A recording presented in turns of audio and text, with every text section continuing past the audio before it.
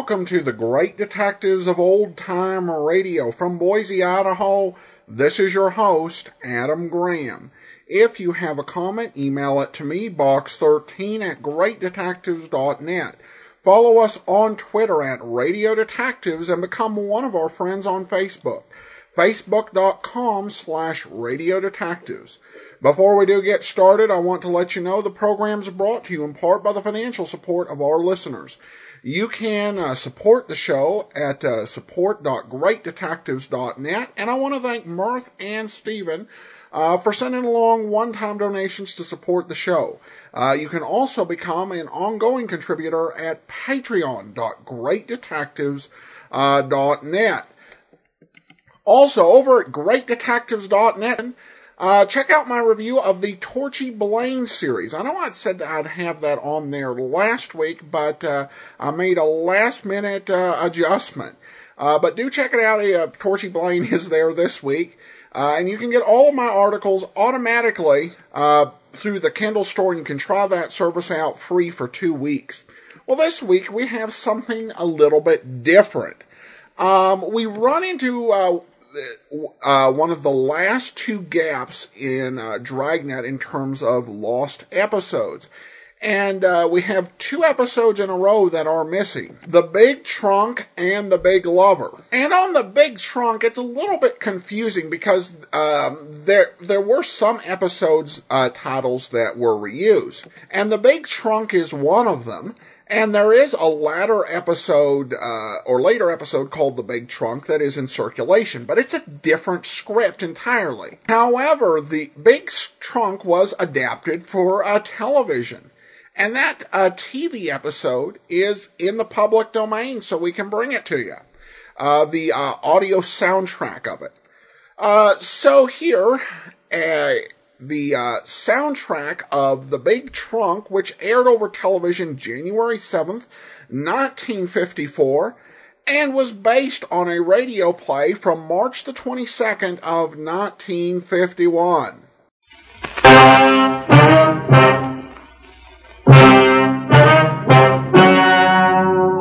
Ladies and gentlemen, the story you are about to see is true. The names have been changed to protect the innocent.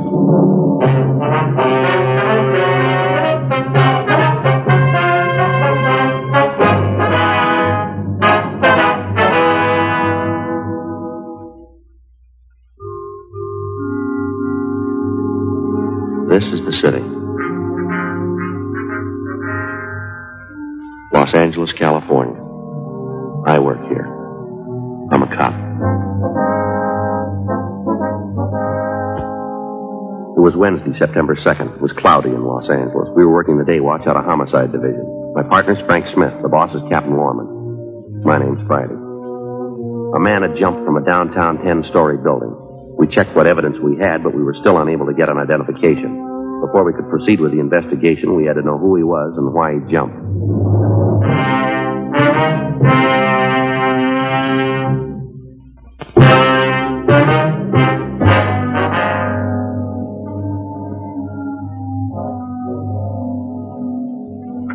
What's doing?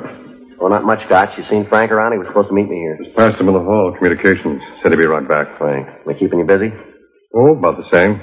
Little hectic around the house, though. Yeah, that's right. Frank mentioned something about that. You're getting ready for a wedding out at your house, aren't you? Yeah, my daughter Alice.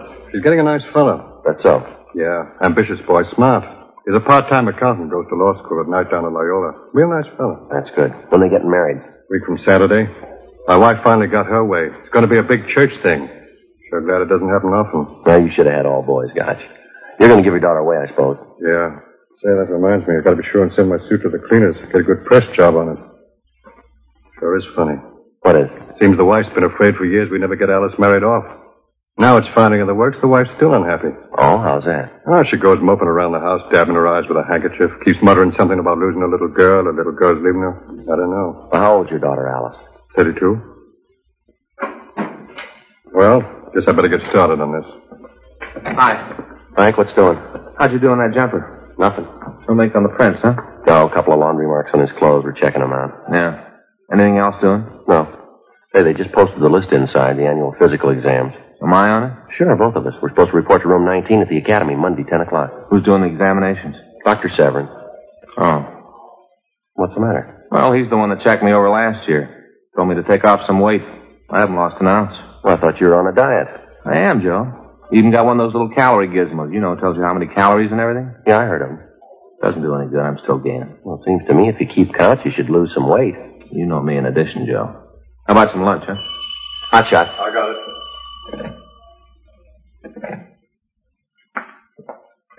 Well, here's one to roll on. I'll meet you out there. What is it? Stage Hotel, room 12. Yeah? Looks like murder.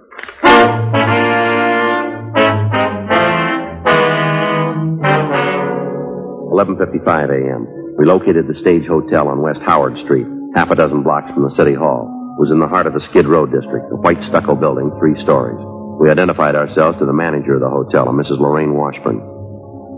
She led the way up a flight of stairs to the second floor. The hallway was dingy. Down at the end on the left was room 12. We went in. The room was crowded with furniture, bric-a-brac, odds and ends. The walls were covered with pictures of old-time vaudeville stars, autographed programs, and theatrical posters. In the center of the room was an open steamer trunk full of costumes and bundles of news clippings. It looked like it had been ransacked.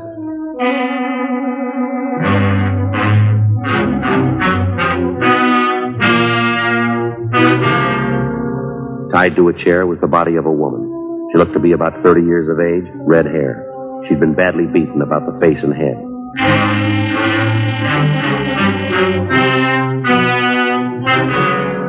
Near the body was an empty wine bottle, a pair of broken glasses, and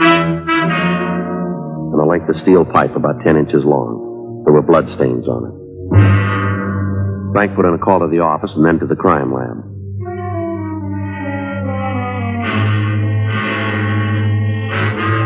The landlady identified the victim as Thelma Porter.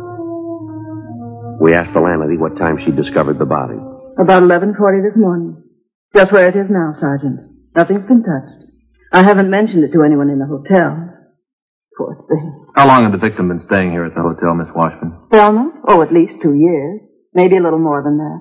Isn't it a terrible thing? It just doesn't make sense. How do you mean, ma'am? Thelma didn't have any money.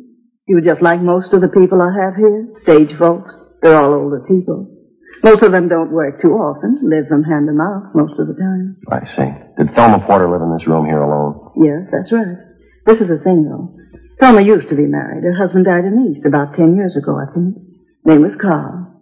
Thelma and Carl. There used to be an old vaudeville team, the two of them. Rose and Bernard. Did the Porter woman have many friends here at the hotel, ma'am? Oh, yes. She knew everybody. All my people are friendly with each other. Most of them are permanents. I guess we'll have to tell all of them about this. Yes, ma'am, I'm afraid so. Now, Miss Washburn, when was the last time you saw Mrs. Porter? I mean, before this morning, of course. Just after midnight last night. I was sitting down in the lobby reading, just about to go to bed. Thelma came in with George Steele. He's a friend of Thelma's, lives here in the hotel. Mm-hmm. Thelma said good night and came upstairs here to her room. George and I sat a bit and talked, maybe 10, 15 minutes. Then this morning I was taking the fresh linen around to the rooms. Knocked on Thelma's door, but she didn't answer. Finally opened up with the pass key. There it was. Now, this George Steele that Mrs. Porter came in with, had she been out on a date with him, would you know? No, not exactly. You see, Thelma spent quite a bit of time at a bar down the street, Jack Hanley's place. She was there 5, 6 nights every week. I see. George dropped in for a bottle of beer, had one with Thelma, I guess. Then the two of them came back to the hotel together. Did she have any visitors last night, do you know? No, sir, I don't. Does she have any enemies that you might know of? Maybe somebody she didn't get along with? No, nobody I know of. And you can't think of a reason why anybody'd want to kill her? I don't know. Maybe somebody thought she had money. She didn't. Not even enough to bury her. I don't know what's going to happen. Hi, Joe. Hi, Doc. Hi. Doc, this is Mrs. Washburn, the manager. How do you do, Mr. Washburn? How do you do? This is it.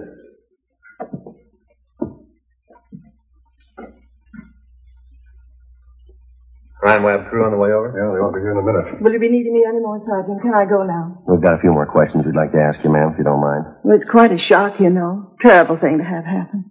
Yes, ma'am. Such a terrible thing. All mixed up.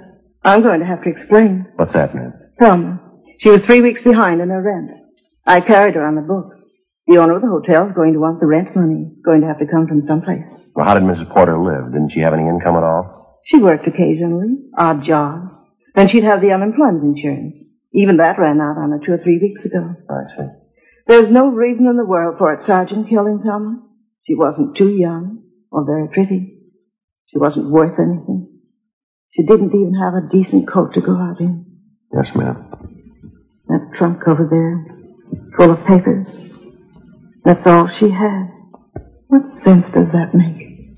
I don't know, ma'am. We haven't started checking yet. Her clothes, a couple of scrapbooks. Nobody'd kill her for that. Pile of old news clippings. I don't know. It's been done for less.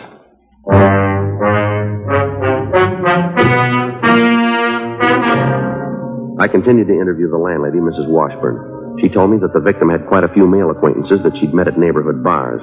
She gave me the names of all those she knew of.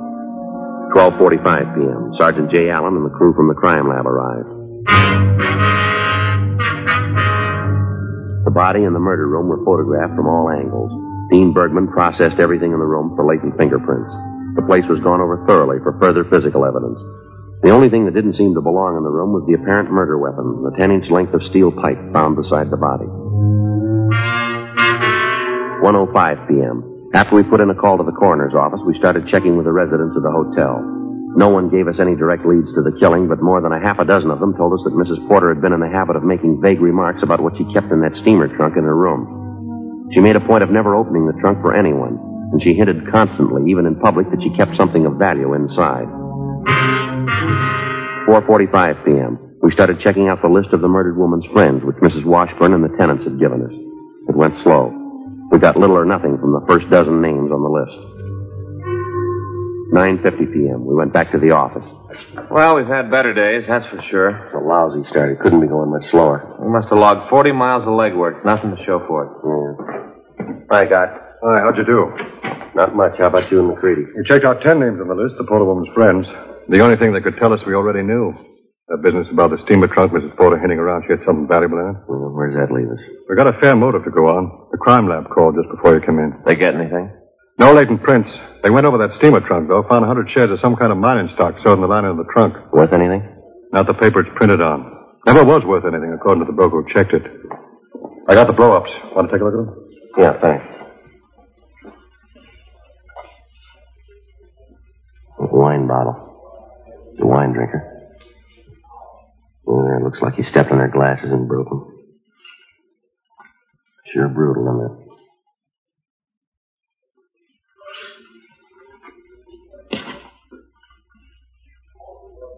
Sure prowled the trunk, didn't he? It sets up the motive pretty well. The Porter woman spent plenty of time at bars. She had a lot of men friends.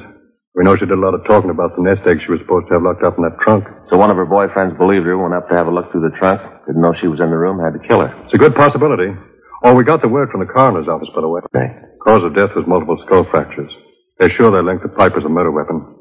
Mrs. Porter died about 4 a.m., they figure. Killer sure gave her a vicious beating. Looks like more legwork, huh? Well, I wish it was an easier way. Every bar she drank at, everybody she talked to, we'll have to check them all. You know, there's just one thing that's got me stopped, Joe. Yeah, what's that? Thelma Porter. Don't you think she had an idea that might be worthless? She did. Why'd she hang on to it? Why did she even keep the stock around? I don't know, Gotch. The only thing she had left were the scrapbooks, a couple of theater posters. Yeah. She knew they'd never pay off.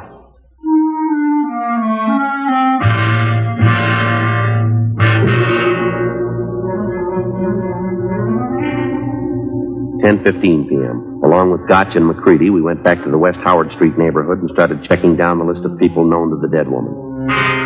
One of them was a Miss Bab Sheldon, a singer in a small cabaret on the corner of West Howard and Pacheco. We went back to a small dressing room where we questioned the Sheldon girl. She said she'd known the victim for about 5 years. I kept telling Thelma to get out of that hotel. Living with those has-beens wasn't any good for her. Do you know of any steady boyfriends she might have had recently, Miss Sheldon? No, not Thelma. She couldn't get interested in any man after Carl died, her husband. That's what she told me, anyway. There used to be a great vaudeville team, you know. She and her husband. Yes, ma'am, we know. Rose and Bernard. That's the way they were billed. You ever hear of them? Fine acrobatic routine. No, afraid not. Did Miss Porter ever mention anything to you about a steamer trunk that she kept in her room? Anything about what she kept in that trunk? No, not to me she didn't. It was a kind of a standing gag with people who knew Thelma. She was kind of funny about it. In what way? Well, Thelma was a great talker, you know. This pencil's terrible. Thelma told everybody about her business. Talked to Blue Street. Uh-huh. She'd talk about her life, her personal affairs, especially when she had a few drinks. But I don't think I ever heard her mention to anybody what she had in that trunk. She'd hint around about it, call her a gold mine, but she never once let anyone see what was in that trunk. Not once. I'll leave you one of our cards, Miss Sheldon. If you happen to hear anything else that might help us, we'd appreciate it if you give us a call. Such a terrible mess. I don't know why it had to happen now. Lord knows what I'll look like at the funeral. Ma'am? I haven't got a decent black dress to my name.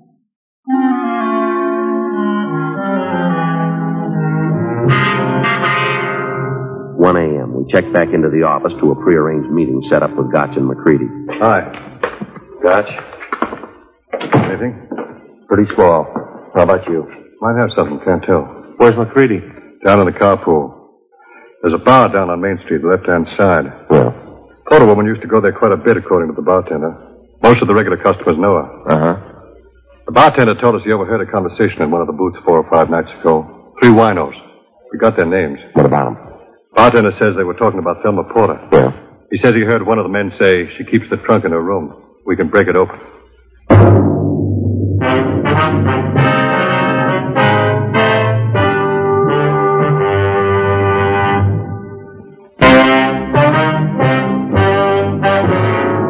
Thursday, September 3rd, 8 a.m. We rounded up and took into custody the 3 men who'd been overheard while apparently planning a burglary of the murder victim's hotel room. Together with Sergeant Jack Gotch and Sergeant Jack McCready, Frank and I had little trouble locating the 3 men and bringing them in for questioning.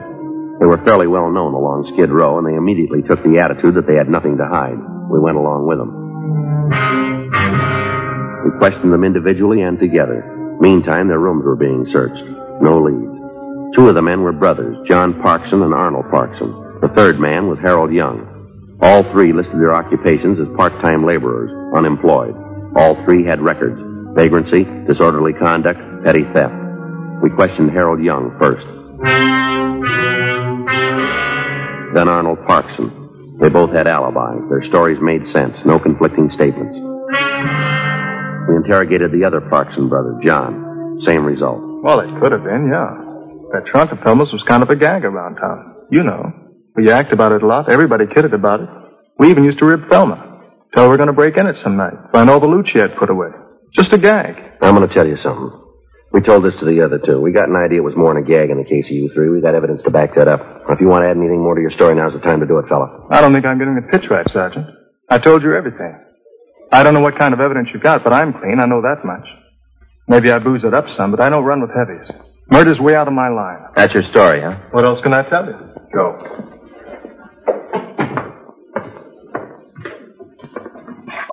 Yeah, any luck? Same as the other 2. Nothing. They got it all down pat. Started is a good idea. What do you think, Luke? Well, let's let them wait around for a while. We might get something out of them. Just thinking if we could get a bug in one of the offices, it might get something. Maybe. It's a long way around. Well, there's nothing much else we can do. Think there's a chance? It's a small one. Let's don't count too much on it. We checked with Captain Lorman's office, and we got permission to have the office bugged. We put in a call to the crime lab and asked them to install listening equipment in the captain's office as soon as possible. They told us that they'd have the sound crew go to work on it immediately. Under the pretext of further questioning, Sergeant Jack Gotch and Frank took the suspects down the hall to the interrogation room, where they would be held until the sound men could finish rigging up the equipment.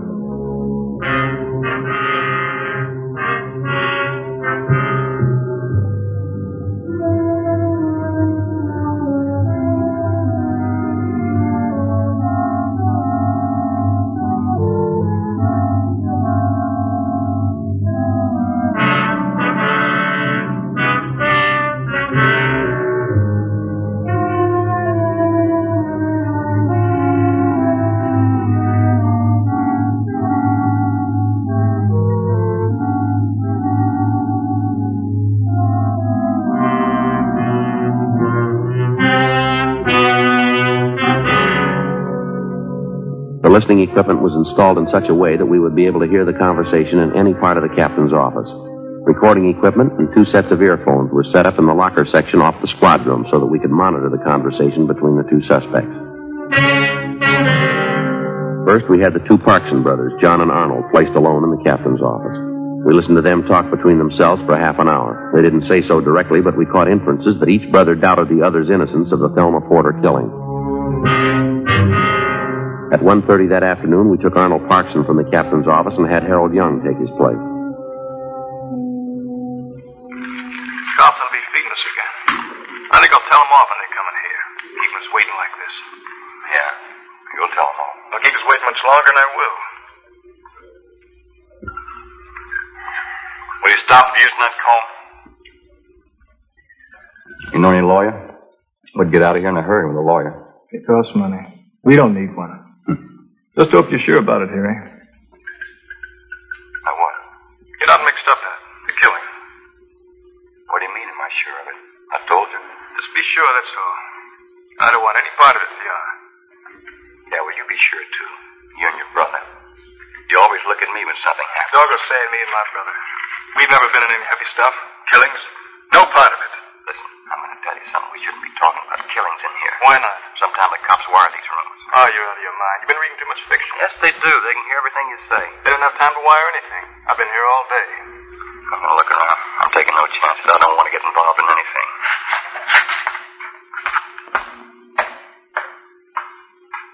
Sometimes they hide the mic in files or any place you can't see it.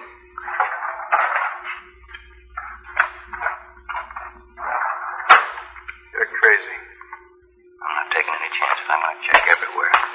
Sometimes they put them on the chairs. What do they do? Broadcast it? Where's the wire? They hide the mic on the edge of a desk. I've heard of that, too. Let's see. I gotta get in there.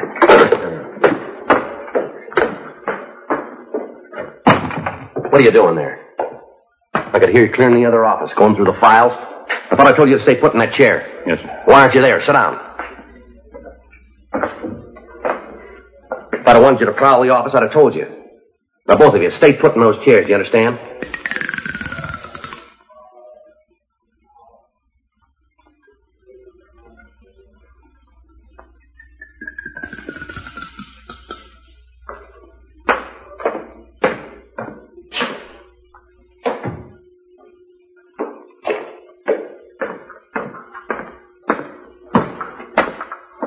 Pretty close, huh? Yeah.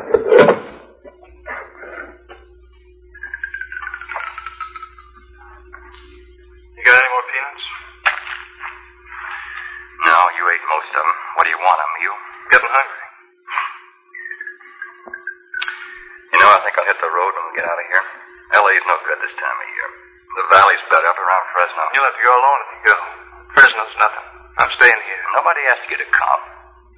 I don't think I like this partner deal anyway. I like to travel alone. Just me, nobody else. What's the matter? You think you got a raw deal? We made out anyway. Sure, we made out. I just want to go to the valley, that's all. All this cop trouble, I don't like it. Maybe you think I do. They talked me over more than they did you. Yeah, well, I don't care. I don't like it. I'm getting out of here.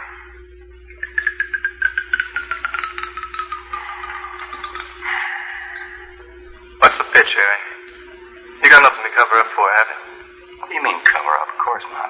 I want to jump this town, that's all. Something wrong in it? You started talking about getting in the trunk the other night. Porter Dame's trunk. You're crazy. Your brother Arnie did. Oh, it was you, I remember. You sure about that killing, Harry? You weren't in it? Listen, don't go talking to me like that. I never started any talk about getting in the trunk. What are you getting mad about, huh? I didn't say anything. All right. Trying to get smart, that's all. Asking me about the killing. I was in bed. Don't try getting smart with me. All right, you're so sure. What are you getting mad for? I was sleeping in the bed, and you know it. Trying to get smart. How am I so sure it wasn't you? It could have been. Sure, it could have been all of us. Let's forget it. All right. I just want to keep it straight, that's all. You got a smoke? Yeah. Haven't had any since this morning. Lousy cops. I'm going to read them all. Sure. Think they have something on us. Keeping us cooped up in here. Yeah. Some dame gets knocked off. Why do they have to check on us?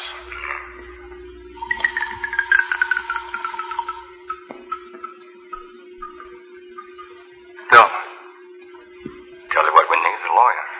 All this trouble over that dame. Yeah. That trunk of hers. All she could talk about, what she had in the trunk. Nothing in it anyway. Old papers. Huh? Old papers. How do you know what was in it? You're crazy. I didn't say You anything. said old papers. You said there wasn't anything in the trunk. You opened a room. you saw her. You're crazy, Harry. You saw her and you killed her. Shut up. Come on.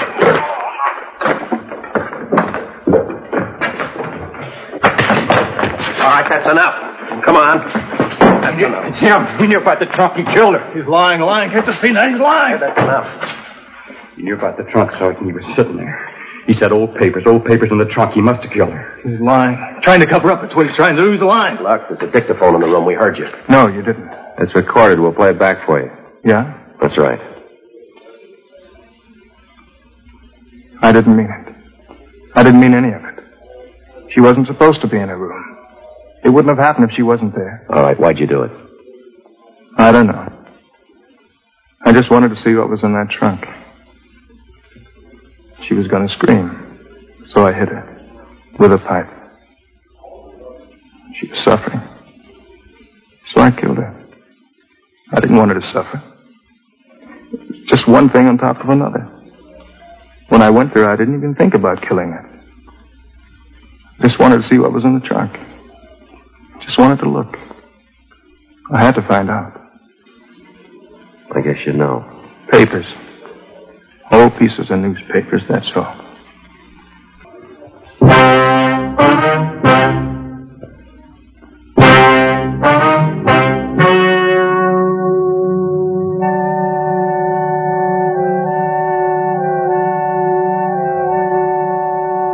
On December 7th, trial was held in Department 92, Superior Court of the State of California, in and for the County of Los Angeles. In a moment, the results of that trial.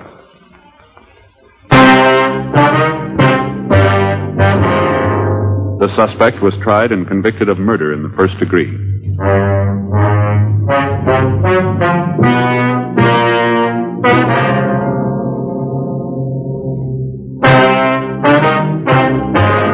Further investigation proved that Harold Young and Arnold Parkson were not implicated in the crime, and they were released from custody.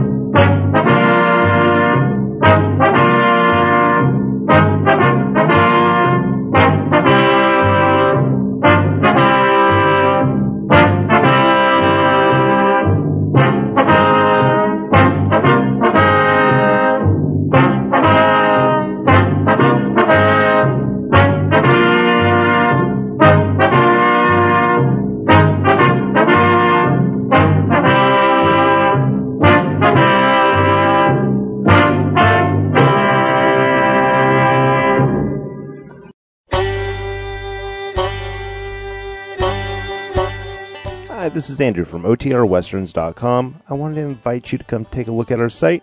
We stream live OTR Westerns 24 hours a day, 7 days a week, along with putting out podcasts of old-time radio westerns. Check us out at OTRWesterns.com. You're listening to The Great Detectives of Old Time Radio with Adam Graham. Now let's get back into the show.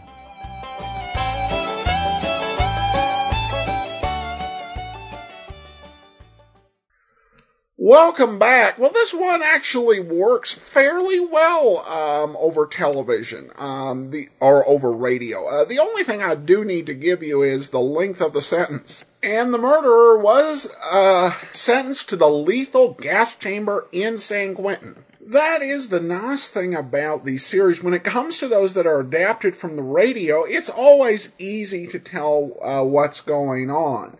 Now, there are a few extra gaps, of course, when it comes to the soundtrack, just when they are showing things on the television with just the music playing, which just isn't helpful, but at least the music's nice. It was definitely really interesting when when they were about to stumble onto the bug. The police were lucky there that they didn't figure out that they had been listening and came in, but perhaps they weren't quite that paranoid.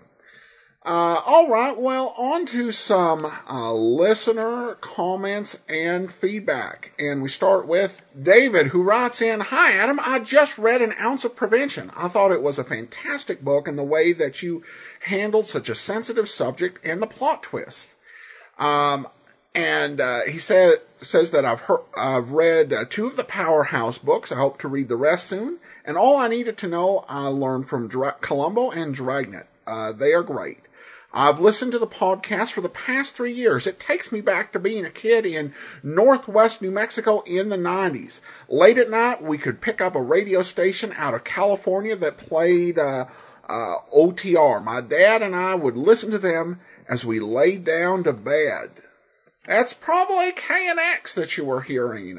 Had a lot of listeners who said that taught them about old-time radio and introduced it to them. But thank you so much for the email, David. And then we also have an email from Trig in Rio Nuevo, Arizona. "Hi, I really enjoy your programs. Thank you very much. I remember them from when I was a boy in Seattle. There was rain and radio, and that was it. Dragnet, The Whistler, and all the others. I'm hearing new programs on your podcast that I'd never heard before." He says, "I really think that there is a market in what you're doing." Well, thanks so much, Trig, and definitely appreciate it. And I really am pleased, as much as we get requests for everybody's favorites, that we bring people things that they hadn't heard before. So I'm glad to hear that, and I think there definitely are people who would enjoy these radio dramas if they knew they were out there and available. It's just like anything else. You basically just have to think of being even able to listen to them. I know that prior to 2006, 2007, it never occurred to me that there were so many radio programs out there that were readily available. And of course, it really wasn't the case for a long time. It's something that's really come about with the internet and taken off as we've gotten so much broadband available out there. But we do continue to grow. I know we started out, I think by the end of the first year, we had 3,000 listeners. And now we average close to 15,000 listeners an episode. So more and more continue to discover the program. I really appreciate all the people who like the program on their social media and share it like on their Facebook or on their Twitter page. Really does help to make people aware that it's out there. All right, well, that will do it for today. This is our 1,850th episode, so we'll have a special tomorrow. Then on Monday, it's Michael Shane. And then next Saturday, join us for another episode of Dragnet. In the meanwhile, send your comments to box13@greatdetectives.net. Follow us on Twitter at Radio Detectives and become one of our friends on Facebook. Facebook.com/Radio Detectives. From Boise, Idaho, this is your host, Adam Graham, signing off.